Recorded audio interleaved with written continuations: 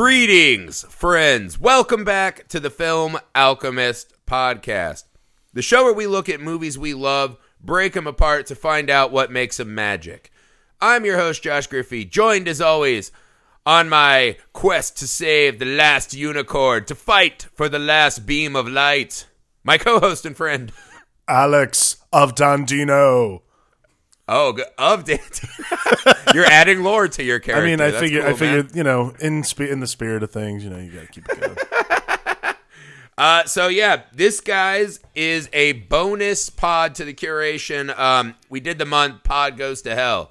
This is our bonus Goes to Hell movie. A kind of outside of the box pick, which I really appreciate. That's why we selected this one.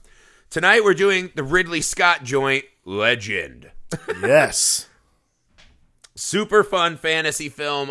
This has always been one of my personal favorites. I've watched this movie a lot since I found this very young.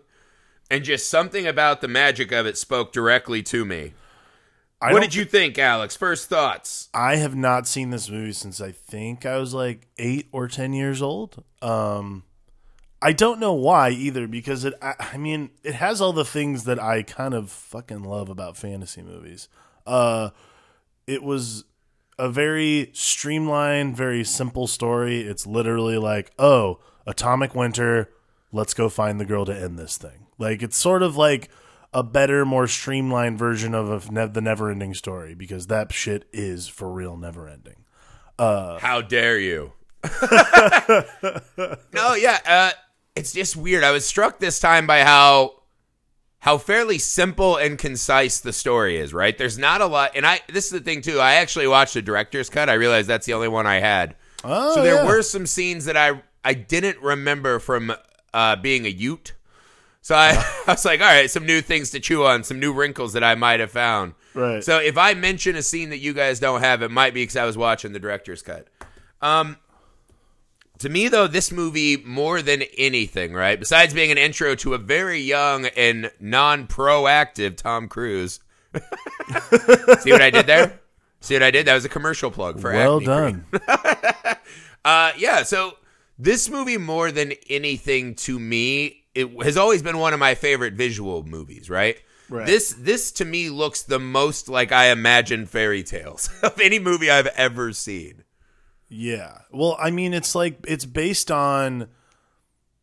I mean, I read the Ridley Scott basically read a bunch of Grimm's fairy tales, and he wanted to make, rather than make a adaptation of a fairy tale or like anything like that, he decided he wanted to make an original story based in the spirit of all these fairy tales, and I think it works pretty well. Like, it's interesting for a director to like point out the sort of structure of one medium sometimes doesn't translate to the other. So for him to take that structure and like remake it into an original film is actually a really interesting way to do that. I thought that was a really interesting thing, and you don't really get that from Ridley Scott anymore, because mainly he's just interested in making shitty alien movies. But what's cool is, like, at that time, it was still the 80s, so he like just got done doing like Blade Runner, so he was really into like reinventing genres and shit like that. So like, that's the cool thing about the movie, is it is like a streamlined narrative, but it's a perfect sort of movie version of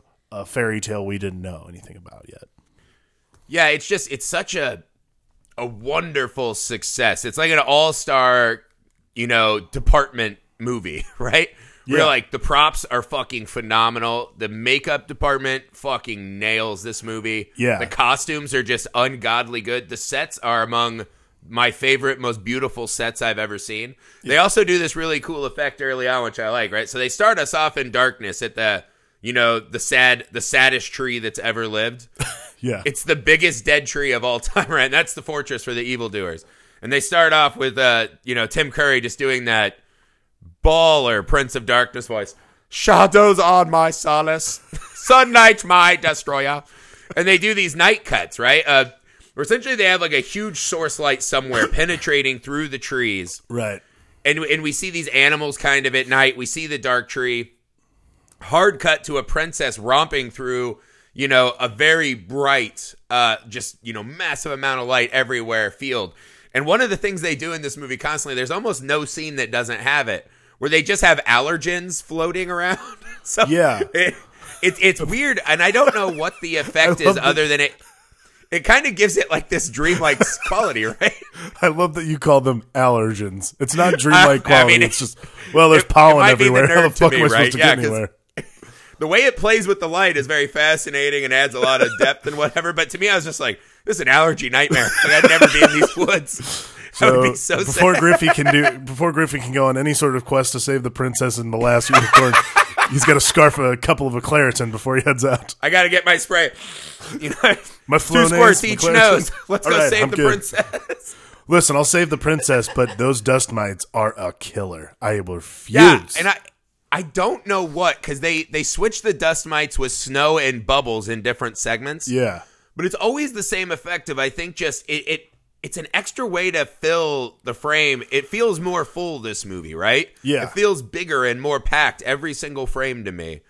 I feel like that sort of a visual cue is something that people use a lot of the time to avoid the fact, like, because obviously a lot of this is shot on almost entirely shot on sound stages. So maybe there's a lot of, I think that a lot of the time, like allergen, as you would say, like snow and stuff like that in the foreground would be something that I think is supposed to bring more reality to it, even though it's a fantasy.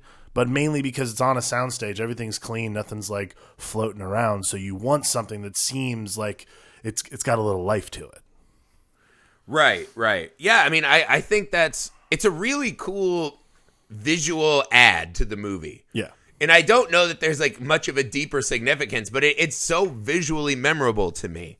And it's something that has always just stuck out in my mind. And they use it a lot, like when we see the unicorn execution, right? It's flying pink petals. Right. When they do the fiddle riddle of death, right? There's bubbles everywhere. So it's just kind of interesting way. Yeah, I mean, that might be the best explanation, right? It's just to kind of grunge up these sets. But it's so beautiful. This whole movie is so beautiful. And then we cut to maybe the most ugly-hearted character who's ever lived in a movie, Princess Lily. Oh, come on. She is this is something I had forgotten. She's a total piece of shit. Princess Lily is she like, frees the unicorn. After she fucking murders its lover. It's her fault. This is the thing. All right, so this is how we're introduced, right? She's frolicking, right? She's slumming it. She's run away from the castle. Right. She barges into this lady's house, who's a parent, who seemingly is a single parent, by the way. Right. So not what she wants is this lady slumming it, coming in trying to fucking play with her flowers. She's telling this poor lady, oh, you're so wealthy, you know, in a different way than me. Like, you're actually very poor, but you're wealthy of life. Exactly what poor people love. Hey, thanks, fucking cultural appropriator, for coming down here and telling me how wealthy I am. I live in a fucking 1-bedroom shack just because I have a hand-carved cuckoo clock. Thanks, bitch. But not only that, but then she's kind of like how do you ever see these pictures of like Instagram models that, you know, like their boyfriend will kill a shark, pulling it onto the beach so they can get pictures with it and shit. Oh, yeah, like, for sure. Breaking, or like they're bumping into priceless art at the Louvre because they have to get, you know, their duck-lipped picture. She's like one of the first horrible Instagram people. So this fucking cultural appropriator running around telling the poor people they're rich, which they're not. She runs off, right? And then she's got this wood boyfriend, Hood Rat Jack. And this is Tom Cruise's character, right? And she's kind of leading him on just by like every time she wants something, she's like, hey, I'll sing you a little ditty. Right. I'll sing you a little song, Hood Rat Jack. Get over here. Got a little bit of Aladdin thing going on. Yeah, very much an Aladdin thing, except without the like genuine, you know, emotional bond. This is very much servant and master, which really I was shocked at how big of a piece of shit Lily is. Right. So this sets up kind of the big crux of the movie, right? So we learn early on the Prince of Darkness in his opening soliloquy is telling us that as long as and Jack says this, I think, right? As long as there's a unicorn, I have it written down somewhere, the evil can't harm the true of heart, something like that. Right. And so the Prince of Darkness plan, he sends his goblin out, right? His head goblin. He wants to kill the unicorn so that he can forever rule in this darkened realm, right? The last of the light and good will be dead. Right. So Jack, and this is just like so sad, man. Jack's so wanting to get with it that he's like, I'll take you to see the unicorns, right? He's like, I have a surprise for you. I'll take you to the unicorns. This guy's willing to put it all on the line. He knows they're sacred religious animals, right? He knows this is not something that should be allowed. But he's like, I trust this girl because I think I want to sleep with her, and she sings me lullabies. Yeah, I gotta say, there's a lot of there's a lot of double talk here, and later in the movie when the fairy Una tries to seduce him by turning into the princess, he's like, humans don't work that way. Like, fuck you, yes they do. Are you kidding me?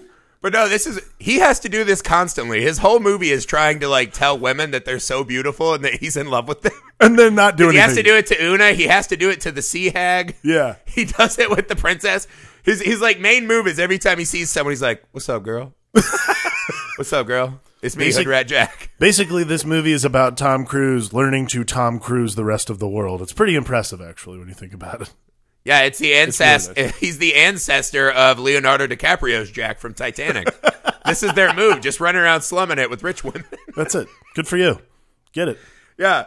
So we go to the forest, right? And we see this bull run, and the goblins have been following them. Right. We see the bull run where the two unicorns come out. There's nothing more magical. They're great. Look at the majesty of these two beasts, right?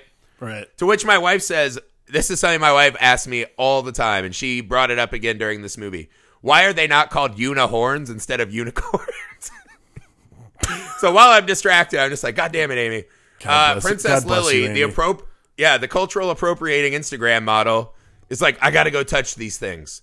And Jack's like, what are you doing? You can't touch these things. They're pure. They're good. You can't touch these unihorns. Right. And she's like, I have to. And later we get to, after she touches it, she causes this ruckus, right? And you think the unicorn's going to kill the princess, which if it had, the universe is better off if they murder this princess. That's a pure sign she's evil. Right. Right? But they don't. The goblin hits it with a poison dart. The unicorn runs off and all fucking hell breaks loose. She comes back. Tom Cruise, what did you do? This is forbidden. Who says it's forbidden? He's like, everyone knows it's forbidden. It's the rules. I don't care. She doesn't care. She has to get her stank on it. She's got to show her followers that she's with the unihorns. Oh, she's the worst person. The best part, she though, almost completely causes the downfall of the entire Earth into eternal night. Well, because she's an appropriator. Well, she does for quite some time, because right after that, she also then says, listen, if you want to get with me, go find this ring, this small trinket I have, and fucking throws it into the water. And she's like, you know what's crazy? That happens after she ruins the whole universe. Exactly. I'm like, wait a second. Jack's like, you ruined my whole thing. And she's like, oh yeah, and go find this ring. Yeah, Kiss exactly. The ring. He's already with this. He's already marveled at what a piece of shit she is for doing that. And then she's like, also, if you want to sleep with me, go find this ring. And she throws it. And I'm like, this is fucked up. It struck me so succinctly that she is a character who so deserves to get wonked. Oh yeah, hardcore. You know what I mean? She needs to be in the chocolate factory and try to get a selfie with, a gumdrop flower that then chews her up and spits her out. She's such a horrible little child. Terrible. Veruca Salt-esque child. Very much But so. yeah, Lily is the fucking worst. I had totally... Because I thought back on her, and this is a weird thing this movie does. It's kind of an inversion of a classic virginal, pristine princess that is a damsel in distress. Right. She is a terrible person who causes the distress, yet still somewhat needs saved. Right. But yeah, they take away the goodness in her early and often in this movie, to where by the end of the movie, you're kind of like, yeah, just save the unicorn and fuck her. Leave her to be. She'll be the queen of darkness. She already is. And then you saw the director's cut, right? Yes. Okay, so the ending also for this movie, for the version of the director's cut, might be one of the most brutal, fuck you endings of all time, by the way. It's just it's a reverse Aladdin, which is probably one of my favorite things I've ever seen in a movie. Explain. We'll get to it. Well, when she basically gets to the end, she's like, hey, you're cute and all, but I'm going to go back to the palace and you're some goofy street rat, so I'm going to get the fuck out of here. And Tom Cruise is like, you know what? That's fine. I'm going to get out of here too. Have fun, Woods boy. She's a bad person, and she never seems to learn her lesson. Even at the end when she tries to make it good, it feels very much like she's just like, where am I going to take selfies at if it's always dark? Yeah. Ferris Bueller's girlfriend's a real dick in this movie. Yeah, that piece of shit Lily, she liked living deliciously. Oh, I'll tell you this. I knew you were going to bring it up. I kept thinking too. I was like, I want to see the petting zoo in the Eternal Tree of Darkness because this is where Black Phillip started. Just the Prince of Darkness and Black Phillip like, my father doesn't appreciate me enough. Ah. And Black Phillip just live deliciously, bro. Live deliciously. Oh God, yeah. But yeah, so she causes. This is one of my favorite sequences in the movie, right? Where they execution the horn off of the thing. What would you call that? A horn slice, right? It's like a beheading, but they just take the horn. Yeah, they just take for the some horn. reason foolishly leave the rest of the body of the thing. You should chop that whole thing up. Yeah, should make mincemeat pies out of that. Isn't unicorn blood like unicorn blood's good for you, right? That's what they always say in movies. I think that's only in Harold Potter. Oh, sorry, that's Harold Potter. But the horn does hold magic, right? We do see that the horn is magical. But no, this is a cool sequence where Tom Cruise is now underwater. He comes up and it's instantly a blizzard. The river's frozen over. There's the pink shower of petals, snow everywhere. And this is where for a moment they try to make Lily seem like an honest person. Where she's like, what have I done? She doesn't care. She goes back to the house, right? She goes back to the poor lady's house. And this is just glossed over. That lady and her child are frozen solid, dead, corpsicles. Yeah. And she's just like, what have I done? And I don't think she cares at all that she just murdered a baby because she's an appropriator, right? I think she's just mad that like, oh, now I got to deal with some shit. Yeah, that's the other problem I have with this is like the atomic winter that it befalls the woodland critters and everything. Really uncool, given like it started happening right before they fucking took that goddamn horn off. Like, she is Darkness is a unwitting accomplice to this stuff. I feel very bad for Darkness in this movie. Darkness loves this, though. Darkness is like, this is delicious, man. I'm living deliciously up here. This lady's my dream girl. He's probably following her on her horribly selfish Instagram. See, that's why I think she was. That's why I think she was so easy for her to just slip into that, the black like Maleficent costume and do that thing because she indeed was living deliciously. For sure, that's the thing. Yeah, so we have Eternal Blizzard. We have our little goblin gang running around. Hood Rat Jack actually just falls asleep in a mound of snow, and then he gets a crew now. Yeah. Right? And I think this might be a director's cut only scene when he first meets his crew. But this is where he meets Gump and some of the dwarves and the fairy, right? Gump, and this is the fiddle riddle of death. Right. Where they're so mad at him for what he did. Is this in the normal movie? It's in the normal movie. The fiddle riddle? Because I think the getting the armor and the sword are an additional scene. Yeah, the armor and then armor, there's some scenes additional. with the Prince of Darkness's father. The fiddle riddle is definitely part of the original movie, though. Right. So they're so mad at him that they're willing to kill Jack unless he answers a riddle. I just love that the wood people, they're like, we're looking at Snowpocalypse, but we still have to follow. We still have to follow our riddle-based law. Riddle-based law is probably my favorite law. Let's right? just more kill than him. Whoa. What are we, monsters? It's riddle time. That's how we solve this problem. Yeah, it also had a very Thanos vibe as the bubble started floating around as this man faced his finale. It was cool, though. I mean, again, it's just a visually fun scene. Gump is kind of creepy little thing with this hard voice. He's very Isaac.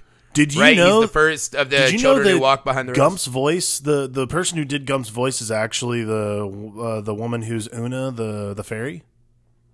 Oh, really? No, I did not know that. Apparently, that would make sense. Apparently, they thought Gump's voice, the actor's voice, was too German and didn't want it in the movie. The producers decided it was going to be. I'm like, what's too less German, more Isaac from Children of the Corn? That's what we're looking for in our magical elf.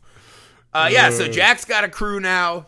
They're going to go raid the Prince of Darkness. The goblins go back, and they've now captured the mayor, the living unicorn, and the princess. And then they're going to go raid, right? Right? You mentioned it. This is the sets of the palace in this are stunning. But I actually forgot. We jumped a really important scene. The sea hag in the swamp, right? The swamp crone. Meg Mucklebones. This is probably one of my favorite moments in the movie. It's one of the ones that stuck with me the absolute most. Yeah. That costume they designed for her is so ghastly. Just pure absolute nightmare fuel. I love this entire scene. But no, but all the goblin work in this, like everything like from darkness all the way down, like every God. single piece of creature makeup in this movie is fucking incredible. Like it's so The goblins cool. are all stunning, right? I like the big helmet. I like the pig man. The pig butchers at the end. Darkness himself is just, I mean, that to me is like top 5 best visual villains in any movie. I'm for sure putting the name Meg Mucklebones on the chopping block for my wife when we decide about the children the children names. I'm throwing that out there. I'm sure it'll get shot down immediately, but nevertheless. Or you're like, if you don't name the kids this is what I'll refer to my dingus as for the rest of our baby making experiences. Mucklebone! Mucklebones! Just like, nope, we're not having kids anymore here. Never gonna happen. Yeah, exactly. That's when we don't procreate. Yeah, but this What a is great also scene, not only, though. it's great costume work, but it's another example of Tom Cruise having to placate women. That's I don't true. know. This movie is very hostile to the women, right? Because not only are they bad cultural appropriators, but then they're constantly, their weakness is just some guy telling them that they're mildly attractive. I don't know why Ridley Scott hates women so much, especially he of Ripley fame. It feels weird. It's truly odd that, yeah, I guess it is one of those things I did not realize the first time I watched it, but this time, yeah, like Tom Cruise gets out of everything by just like flattering women. Like, well, I think when you're young, you're like, women, oh, this must be how adult life works. Right. Well, for like Meg Mucklebones, he like says, "Hey, you're really pretty," and then literally turns around and fucking chops her head off, which is sad. I feel bad for her, but nevertheless, like it's just like he spends the entire movie telling people, "You look great, but also I can't kiss you. Also, we're just friends." Also, there's also the weird fairy scene, right, where she's like, "I'll be anything." Like she's so desperate for this dirty acne-faced kid, right, to kiss her that she's like, "Look, I'll even look exactly like the princess. It doesn't even have to be me. Just put one on me. Come on, baby." And I was like, "Oh my god, so needy." Well, so that was the scene where he was like, that was the scene where he's like, "I'm sorry, humans don't work that way." I'm like, "Yes, they do. Of course they do." All humans work that way. Every human being that I know would be totally into the fairy role playing. Yeah, like it's totally fine. Yeah, just kiss the fairy. Whatever. Don't be a dick. What? Don't be rude about it, man. Just like kiss her. It's fine. Yeah. Also, it's like you're facing death. Like, just kiss her. Your girlfriend's an appropriator who just murdered a unicorn. Like, she'll forgive you. She's only the girl. She's only in Tom Cruise's mind, his girlfriend. Because by the end of the director's cut version of the movie, she's like, "All right, I'm done. Bye," and she goes off to appropriate another land. Like, it is not cool what she does in this film. He found the ring and everything. Oh my god. Yeah, exactly. This is like if Frodo finally completes his journey and Sam's like, "You know what?" and flings himself into the lava because he's just like he can't take it anymore. And then Frodo's left Sam's alone. Just for like, the rest you of know his what? life. Fuck you too, Frodo. Frodo, you are a bitch, and I've always hated you for sure. Yep. Yeah, man. You know what I did notice, and this is something that was in the director's cut, I believe. They added a little more of the Prince of Darkness's father, which was kind of a weird addition to the movie. Because this is the thing, when you watch it originally, he's this large, powerful, Satan-like character. Right. Who seems like he's in charge. In this one, there's a little bit of pleading, right? The father, I've never felt these emotions in so long. Oh. And then the father is essentially a bubbling chair, we find out. Is like, you gotta woo her, son. You gotta woo her and make her yours. First off, terrible father advice when there's like a mission on the line. Like, stop living deliciously and go murder that goddamn unicorn, right? Like, there's no need for the black strawberries. Like, just get down there and fucking murder, and then you'll look a lot better when everyone in the world is a goblin. Like, come on, man. So, horrible father advice. And then at the end, because this is the thing I never realized at the end when he's grasping, the concrete as he's about to fall out into the void as the light's hitting him. He goes, "Father, protect me." And it makes him seem a little more of a fraud in this one than I remembered, which I thought was a cool ad.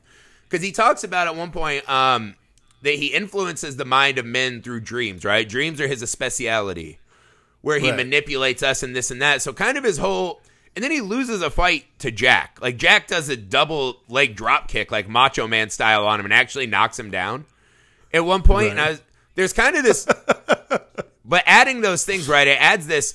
maybe this is all like show muscles, right? Like you wonder, is he actually this gigantic, huge, powerful being who's large and in charge, or is he a whiny prince who's kind of hiding behind these visual tricks that we see him employ in the movie? So I actually thought it was kind of a cool addition to the mythology of that character, right? More than just being this huge bruiser. That's something I always thought, though. I don't know if that's just me, but I always assumed, like, especially like when you have to answer to someone else, like if you're asking for your father's help or anything like that, like that's the kind of thing. Like even as a kid, I remember thinking like, oh, he's not like the end all be all. Like I feel like if you are physically manifesting it, like you're just like guy shit. Well, like if you're physically manifesting yourself into that as like a spirit of darkness, to me, you think the horns are overcompensation? I do. Think it's a little bit of I think it's a little bit of darkness Viagra. I'll be honest. You think you part the little goat bush and not impressive? I mean, I think the problem is the darkness is living a little too deliciously, and that's why he's not all he can be. Son. Can thou live too deliciously though? I'm gonna have to consult the book of our Lord and Savior Black Phillip to see if that's the case. What if Black Phillip's the father? Oh, wow. Okay, now that's a sequel I like. So what Black you're saying Phillip's is like, legend. all right, I hooked up with the princess once myself. Now I have this whiny, overcompensating son. So what you're saying is that Legend is the prequel to the Vavitch, and in the Vavitch, actually, he's like, I'm done with princesses and Fantasyland. I'm just going to get these little I'm just going to get these little settlers, and that'll be it. Yeah, because he's like the settlers have no reason to not kill themselves. Like when I watch The Witch, I'm just constantly surprised America exists because you're like, yeah, if they sent me back there for one day of living like that, I just bash my head into that log cabin until I was dead. Like the fact that the pioneers just suffered that shit in their day-to-day life, like good for you, man. Or pilgrims, they were pilgrims. I like that it's not just this show, by the way, but also over on the Long Box Sessions. We have found a way to bring The Witch and Living Deliciously into literally every podcast for the last, like 3 episodes of each, I think. I love it. Yeah, well, now that America has kind of let itself go, is a nice way to put it. I'm like, yeah, man, I would just sign on with Black Phillip at this point. I would just live deliciously until we're all consumed by the rising sea tides and, whatever. Try to get some joy before it's all over. Obviously, we're not trying anymore. We're like Lily. We're not trying to make the world a better place. We're all just kind of selfishly grabbing at whatever's about us. We just want to touch the unicorn, get our selfie, and then then go back to the palace. Say, oh man, one time I slept with this farmhand. Whatever. I mean, it's not even a big deal. If we all just rub this unicorn and put a selfie on, and people give us those imaginary internet hearts, our lives aren't sad, and we want to hang ourselves. It's great. Right, Black Phillip? Yes. Let's dance deliciously at wood orgies. Might as well. Oh, I'm a father with no hope. It's the best thing to be. No. I actually like the It's Time to Live Deliciously seduction, though. I really like the Sea Hag. That's one of my all-time favorites. I love the Allergen scenery in the woods. Like, those are big standouts for me. I love the way he tries to seduce her, because you see that it almost becomes this thing where you start to wonder how much he's actually doing to seduce her. How much he almost becomes a manifestation of her anyways. She fights against him and hates him because I think it hurts her self-image or her brand, as Instagram people would call themselves. But this is the thing. She sees Jules and immediately runs to them, right? She might have caused the end of the entire world as we know it. Presumably somewhere she has a father and mother, a king and a queen, subjects, right? A handmaiden that, primps her hair every day, whatever. They're probably all dead, frozen. She doesn't care, right? She's just holding up a necklace, living deliciously. And then scene and the sets in this are so good. The gigantic pillars are just fucking phenomenal. The black feast of all the food is phenomenal. But the dancing dress you alluded to earlier, it is such a hauntingly gorgeous scene. And it's one that takes on such a greater significance, right? Because isn't that one of the best visual images of all of our lives? Just dancing with this horrible dark version of ourselves that we all kind of secretly wish we were. but we kind of maintain. Well, before Trump, right? Like now that we're Trump, we're like, fuck it, we're all Black Phillips. Right. But before that, we were pretending, right? We were pretending we were the good princesses when really we wanted to be that Lady Gaga dress. It's a really cool visual scene that you're just like relate to so deeply. I felt like. I mean, what's interesting is I feel like a lot of the time in the movie they try to paint Lily in this way that's like her getting in that dress and doing the dance and everything. Like they're like trying to paint it as this sort of like seduction of the innocent kind of deal. But I got to be honest, like based on what we've talked about too, like even in the movie, like I wrote down, I was like, oh, Lily's into this. Like I literally wrote, oh, she's so into this. When they started doing that, I'm like, come on, man. Like. And I'm with you, and this is the thing. I don't think it's seduction of the innocent either. I'm glad you said that, because to me, you look at it, and it's so gentle. It's a dance, right? It's a very gentle dance, and by the end of the dance, she's enjoying it. She's smiling. So to me, it's not a seduction of the innocent, but an unleashing of her own inner darkness. That's what I was struck by, the gentility of it, right? They're so gentle with her in this moment. Even the giant prince who's like, you will be with me. We're all animals. We're just afraid. He kind of gets a little Herzog there in a moment, right? Yeah. We're all animals. We're just afraid to admit it, y'all. We're all animals some way. When someone's going Herzog, you know they don't have a great argument. They're just trying to make themselves seem much smarter than you. So he goes a little full Herzog, right? But even then, he never lashes out at her. He never grabs her. He kind of yells once. It's kind of this reverse. Not reverse, but it's an inversion of Beauty and the Beast in that he's the beast, yet she still seems to have all the power, right? He's kidnapped her and this and that, but she's just like, no, fuck you. And he's just, like he's so mad. He has no ability. Because at a point, you're like, why not just lash out and be violent and, all the things you would assume the Dark Prince would do. But he doesn't. He never lays a hand on her. Just letting her kind of hang herself with her own evil in a weird way. Right. But so that's what I mean. I don't think she's innocent. She's a fairly interesting and horrible woman character for a fantasy film.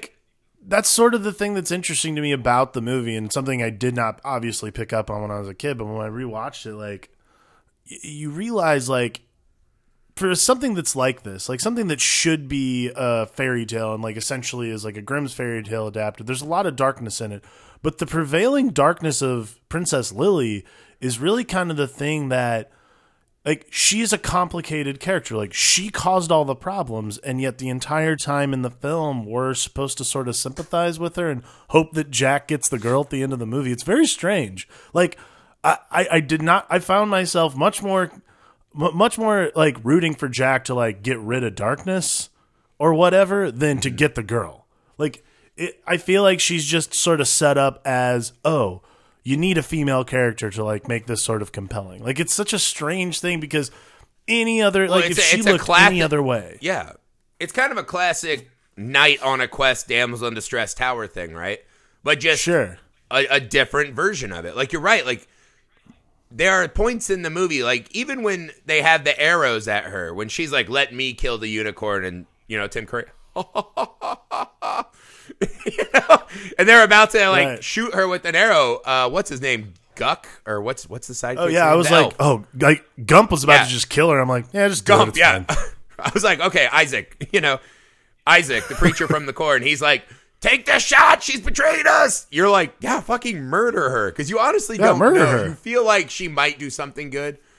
But then you're like, she's pretty much never done the right thing the whole movie and seems to be learning no lessons. So you're like, yeah, fucking take the shot. You never once are rooting for her in the whole movie, I found. Which is weird. It's a very interesting... This is the thing. In that scene, as we see her embrace her darkness a bit, we get the reveal of Tim Curry's Prince of Darkness, which is just fucking staggering, right? He comes out of the mirror. There's this great scene when she like screams when she sees him, and he bends down. He has this long flowing cape. Just fucking beautiful. The makeup work is insane. The teeth, the eyes, the horn.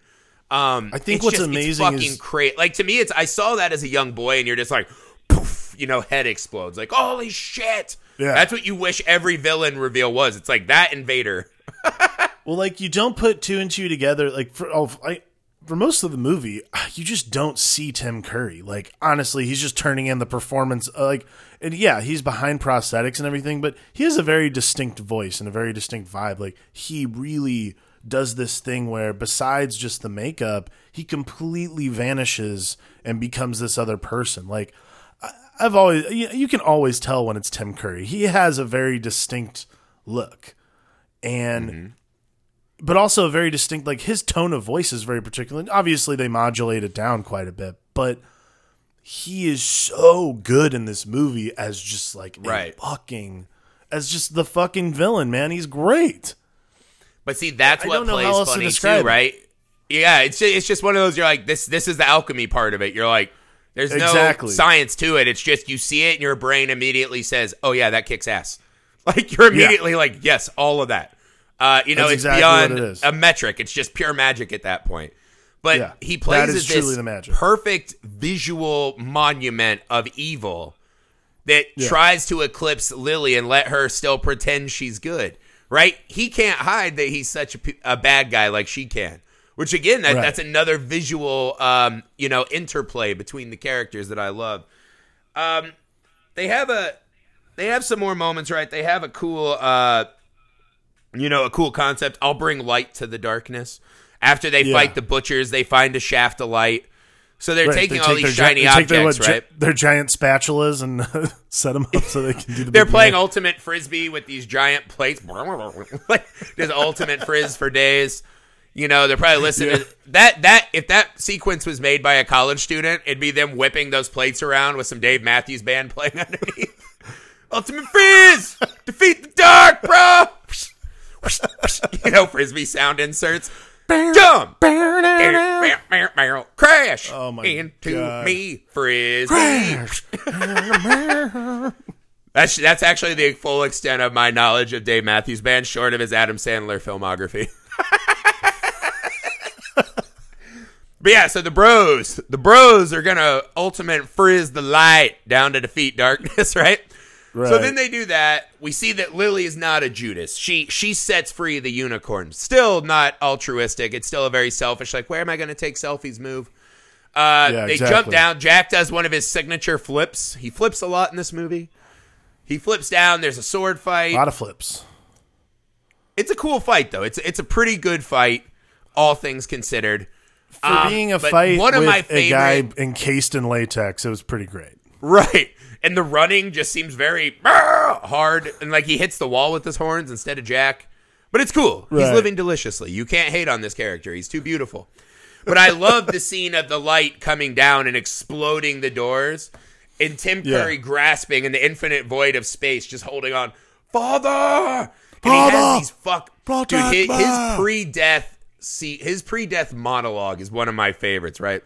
So as he's got this unicorn horn in his heart, and he's just, "You'll never defeat me. What are you without me? What is the light without dark?" And he's, just sitting there. It's just awesome. And then I think his last line is, "I'm all of you," which he is, right? He's telling Lily, like, "You're not any better than me, you appropriator. You're the exact same as me, you horrible person." Right. You poor I like person that Jack killer, you baby killer. And Jack kind of just accepts this. He goes, "Yeah, I know," and then he just like fucking, nails him, which is great. Like, Jack's the most honest character in this entire movie. And starts jamming Dave Matthews. He's Jack's like, "What a hard quest, bros! Let's pass this bowl. Let's pass this bowl and jam. Anything that's not on Crash, free jam." Bam, bam, bam, bam, bam, bam. I don't know if that was Dave Matthews or Seinfeld. I had to get one more Dave Matthews Band burn in. One more Dave Matthews joke in there. That was good. I like that. But see, like, that's what's really great too about that ending is darkness is right. There's darkness in all of us. It's like, it's not just light or dark. It's a little bit of both. It's a gray area. So I think what's cool is, especially when you're a kid and you're seeing that kind of thing, you're seeing a character accept their fate as someone who's not all good and not all bad. He's just a person. Like, that's a really fascinating concept to present to a kid. Yeah, like Jack betrays everything he knows to be true for sex. The princess is just a horrible person. The one dwarf's an alcoholic. The other falls asleep in the most critical mission. The fairy and the swamp hag have this impossible need to be told they're beautiful and kissed upon. Right. Even the Prince of Darkness has to woo this lady. Father, I have feelings. Seems like Father's like, seems and like then we the get through the father movie- has a weakness of being a bad advice giver. Like, get it, son. There's a scene. I don't know if this is in the director's cut or not. Remember when he's like, just sit in the chair, and the chair is the face that we often see accompanied with his father, and the seat's kind of bubbling. I'm like, oh my god, is his dad trying to share the girl? What? That truly is living deliciously. That's the kind of shit you normally can only find on the worst sites on the internet. I'm pretty sure Gump's the only one who got through this movie as a completely true character. He was like, I don't like anybody. No, Gump's horrible because Gump would have killed the champion if for a riddle. He's furious when Jack gets the riddle right. He's like, nah, nah. He's rolling around kicking the snow. Oh, yeah. He's a riddle murderer. The best part was he starts stomping on his fiddle. I'm like, all right, I guess no more fiddle riddles. This is the last of the fiddle riddles. And what a weak one to go out on. Fucking Bluebells. Jeez. Good Lord. Bluebells. You're better than that, Gump. Yeah, I don't quite understand. And then, at the end, we get to the end, right? And Jack's like, I can save her by giving her back her ring. Her wealth, right? So it's almost this symbolism of, I'm going to die. I'm going to go find her symbol of wealth, the ring, from the bottom of the poor people section of town. Give her back her wealth so she can leave us all behind. To kind of clean up the snow and dead frozen corpses of our friends and family here in the slum. The forest slum. There's no Cinderella scene where he's riding off in his glass slipper again, right? Like there's no moment like that. But they try to Snow White it up where he kisses her and she wakes up. But then, and then she lays down and she's like, yeah, I like being in the palace and rich. Like, you're just kind of gross, so I'm going to get out of here. He's like, you know what? That's fine. Like, I would have killed her. Funny, like, the that's Snapchat filters covered your acne so well. I didn't notice before. Now I hate it. What I would have done is said, all right, you can leave the forest as long as you answer one of these wonderful fiddle riddles back here. And she know what they did, how that movie actually ended was kind of like that crucifixion scene from Narnia, where they definitely strung her up in the woods, and the two unicorns were the bodyguards for Black Phillip, and they came out, and the whole woods just had they all got a shot, right? Like, you iced my baby to death. They're just spearing the shit out of her, tormenting her corpse. It's a gift. To the delicious I think it'd be much gods. better if all of them everyone in the forest just walked up and punched her in the stomach once. They all that's how the movie ended. Like they all lined up. They're like, I'm gonna get it real good. Just a simple punch, nothing classy. Yeah, just one punch, just a simple punch. No right pageantry. In the stomach.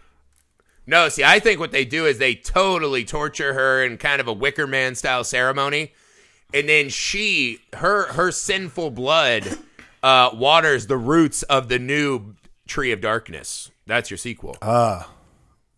Nice. That's your sequel right there. Yeah, and you find that tree. That is the thing that shocked me the most, right? So I hadn't seen this in ever. It's visually still as stunning as I remembered. It's fun to see Tom Cruise in an early role where he's not doing the I'm the best actor ever routine. He's very subtle in this movie, which is so un-Tom Cruise. Lily being so much worse than I remember. Darkness being a little more of a snake oil salesman. It was a fun reviewing of a movie that I've always held very dear to my heart.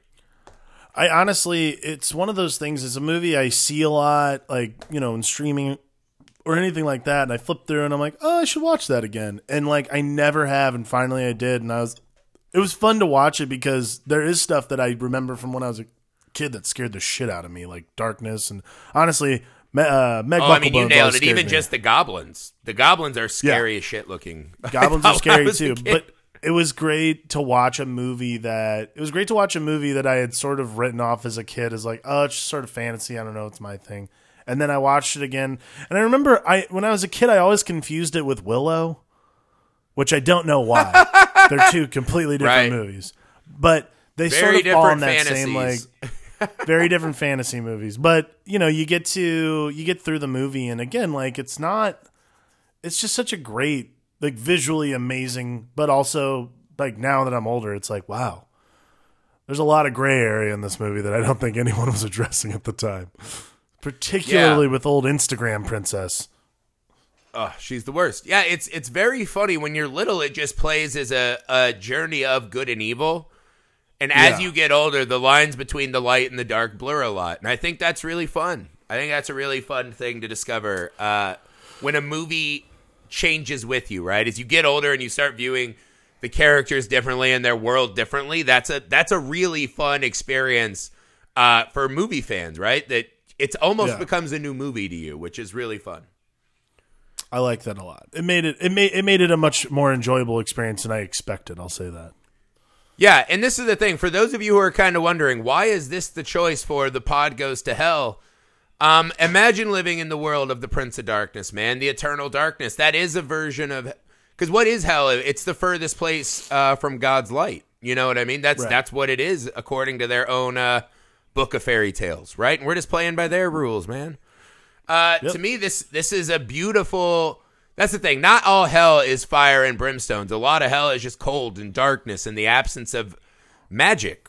I mean, that's a cool thing the movie addresses, too, that I loved is what the unicorns are is some of the last, most pure symbols of magic. And then when the magic dies, right, when the super rich white girl comes down and takes the magic out of something, that's a bummer, man. And we're all worse off when there's less magic in the world. To me, yeah, this is a very interesting version of hell. You know, world without light. Liked it kind of gets back to the Hellraiser thought, right? To some heaven, to some hell. Right. Yeah, I mean, I think it's a really... And I like the outside-of-the-box pick for a journey to hell. So good job, fans. Good job, Alchemist. My buddy Paul Gross. My buddy Paul Gross submitted this. This was a nice trip down memory lane. I really enjoyed it. He's a fellow horror movie lover. Great pick. I enjoyed rewatching this one a lot. That's it, guys. Share Legend with a friend. You guys can Instagram selfie it. For our young audiences, please don't message me about how little I know about social media and its environment. Stop. Yeah, guys, as always, rate, review, share with your friends. We appreciate the help. Those little things mean a lot to a new pod like ours. That's all I got, man. Thank you so much. For the Film Alchemist, I'm Josh Griffey. I'm Alex Dandino. Let's all live deliciously as fuck.